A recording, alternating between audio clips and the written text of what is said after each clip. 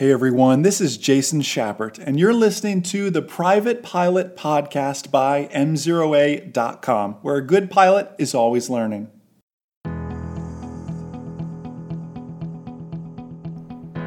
It's no secret, landings are tough. We're going to work through it, whether you've soloed or not. We're going to work you through some of the secret to perfect landings. Hey everyone, Jason Schappert here of M0A.com, and you are listening to the Private Pilot Podcast, brought to you by our #1 rated online ground school. I keep saying groundschoolacademy.com. That'll work.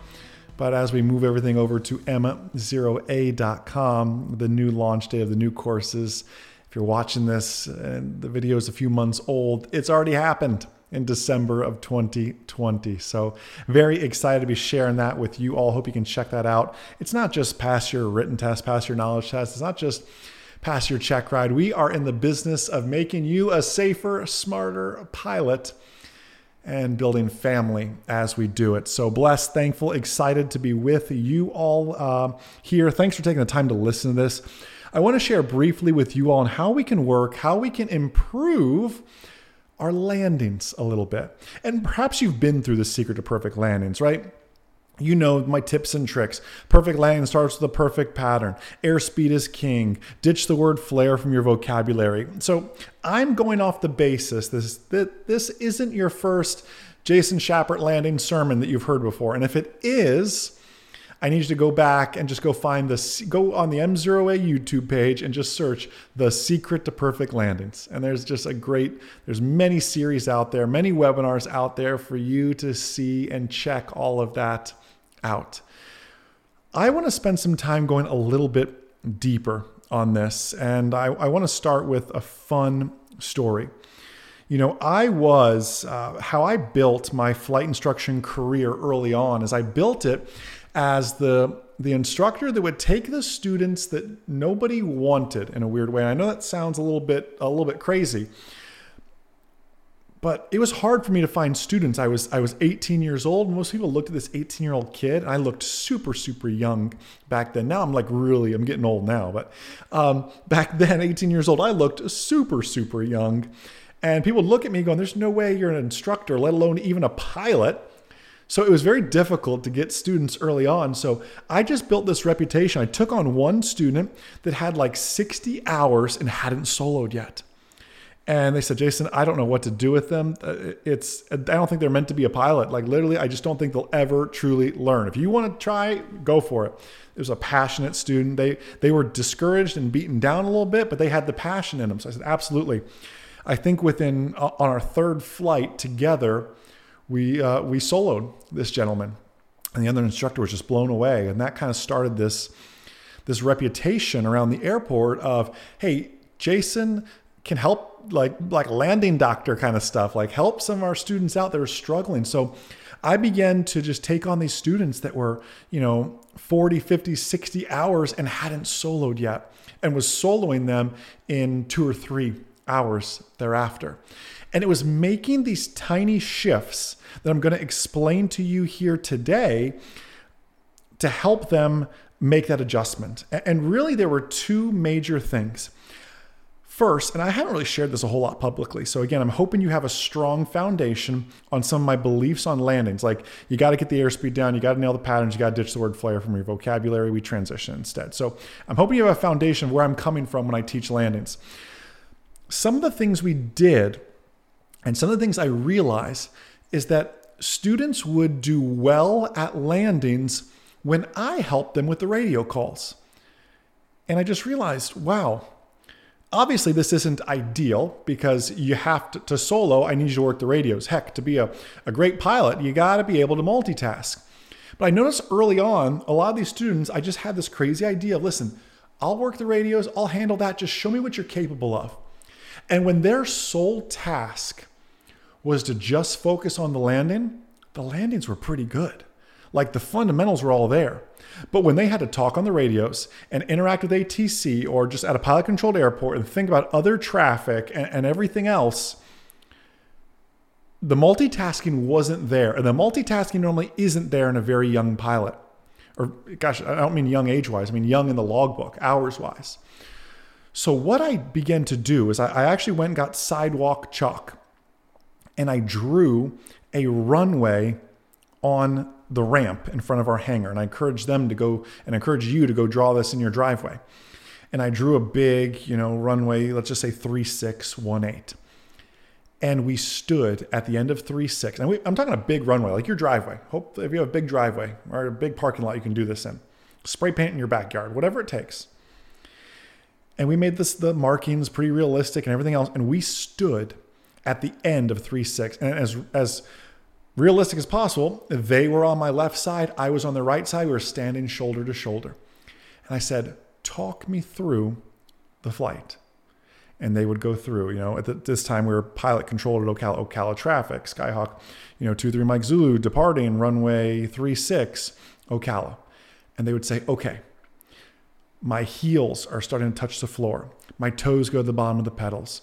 We smoothly apply some full power. And as he's saying that, or she's saying that, we begin slowly walking forward. This sounds like really weird, and it is a little bit, but just keep listening. And we kind of start slowly walking forward. And I asked, what are you doing next? Well, my right foot is getting a little bit stronger because I'm feeling some P factor, some torque factor, some left turning tendencies. My eyes quickly glance inside. I confirm engine gauge is green, airspeed's alive, and I call that out verbally. I say, okay, call it out. And they go, airspeed alive, engine gauge is all green my side. We're accelerating speed. I begin to feel the controls getting light. And you see, this is like the ultimate chair flying. And we walked all the way around the traffic pattern. They made all the radio calls like they were at a pilot controlled airport, or if it was a towered airport, I pretended to be tower, and they made the radio calls that way.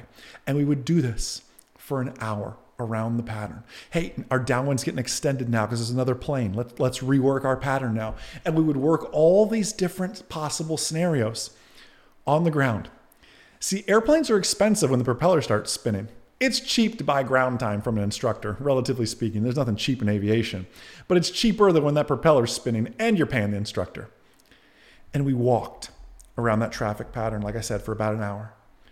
And from there, then, if they still had the mental energy, we'd go do 3-4 landings, a very, very short lesson, like a 0.6 or a 0.7 on the Hobbs. 3-4 landings. And I made sure, and this is more a note for my CFIs and future CFIs, but yourself included too, I always ended on a good note. You never, ever end a lesson on a bad landing, because you will think about that bad landing for a very long time. I always ended on a strong, very positive note. Don't end me on a poor landing. Even just a decent landing is fine, but not a bad one. And we'd end always with that little bit of encouragement. And we'd come back and we'd talk about some landings. Sometimes we'd come back to our chalk drawing. We'd walk some of the scenarios that we didn't cover, or some of the areas where we were a little bit high. And I'd show where we actually were a little bit high in the pattern. And I would make all those adjustments. And you would be amazed at the leaps and bounds, because we try to teach landings as a trial by fire. We throw students in the airplane and we just ask them to, here, let me show you a landing. Now you go do it. And we never do a ground lesson about landings, team. What happened to ground lessons for landings? Think about that. That usually helped a lot of these students click. One of the next things I've done, and this one you perhaps have heard before, and I apologize, this is supposed to be the private podcast. It's turning like, there's some CFIs I'm thinking of that should be watching this right now. So private pilots, send this to your CFIs maybe. Now the CFIs are smiling because they're going, oh, this is why my students sent it to me. Next is slow flight down the runway. I do this with every single student. I do this on flight reviews. I mean, it's just, I want you to practice slow flight down the runway. I want you to treat it like it's going to be a normal landing, coming on in like it would be a normal landing. Right when you get to that transition phase, give it a little power, then a little more, then a little more. I want you to hold those tires just inches off the ground. And you're going to constantly be just babying in millimeters, maybe even centimeters of power at a time. So you kind of find that sweet spot and you're just riding ground effect. You can see down the runway the entire time. There's no issues with that. You're practicing and seeing what that sight picture looks like. I want you to feel what the controls feel like, how ineffective the controls really are. By the controls, I mean the ailerons. The rudders are pretty darn effective, but the ailerons are doing hardly anything for you. The elevator's not doing a whole lot for you. You need to feel those inputs, because so often we try to fix things with the yoke when the yoke is just not being as effective as it could be or as it should be. Slow flight down the runway. So team, 2 things I need you to really, really focus on. Go make a runway in your yard or in your driveway. And it's chair flying, it's walking flying, really. And practice it. You struggle with your radio calls? Practice that. I found time and time again, it was a workload issue, not a landing issue. It was adding all those skills back at the same time. CFIs, you have to take things from your students and slowly start to give things to your students. Now you take the radio calls, now you take this, and slowly give these things. You cannot throw them just into the fire. I'm preaching to CFIs on the Private Pilot podcast. I apologize. Private pilots, you all are outstanding. Thank you for being such a blessing to this amazing M0A family. I hope you're in the M0A Nation Facebook group. So many great events, great live streams are happening in there. I hope we've helped you just the tiniest bit, maybe with landings, maybe with a maneuver, maybe with a knowledge test, maybe with a check ride. Let me know in the comments below this video if you're watching this as a video on YouTube or Facebook. If you're just listening to this as a podcast on iTunes, thank you for making this one of the most listened to aviation podcasts on iTunes. Be sure to throw it 5 stars and then just send us an email just to say thank you. It means the world is our oxygen. Have a wonderful rest of your day. And most importantly, remember, the good pilot is always learning. Have a great day, everyone. We'll see you.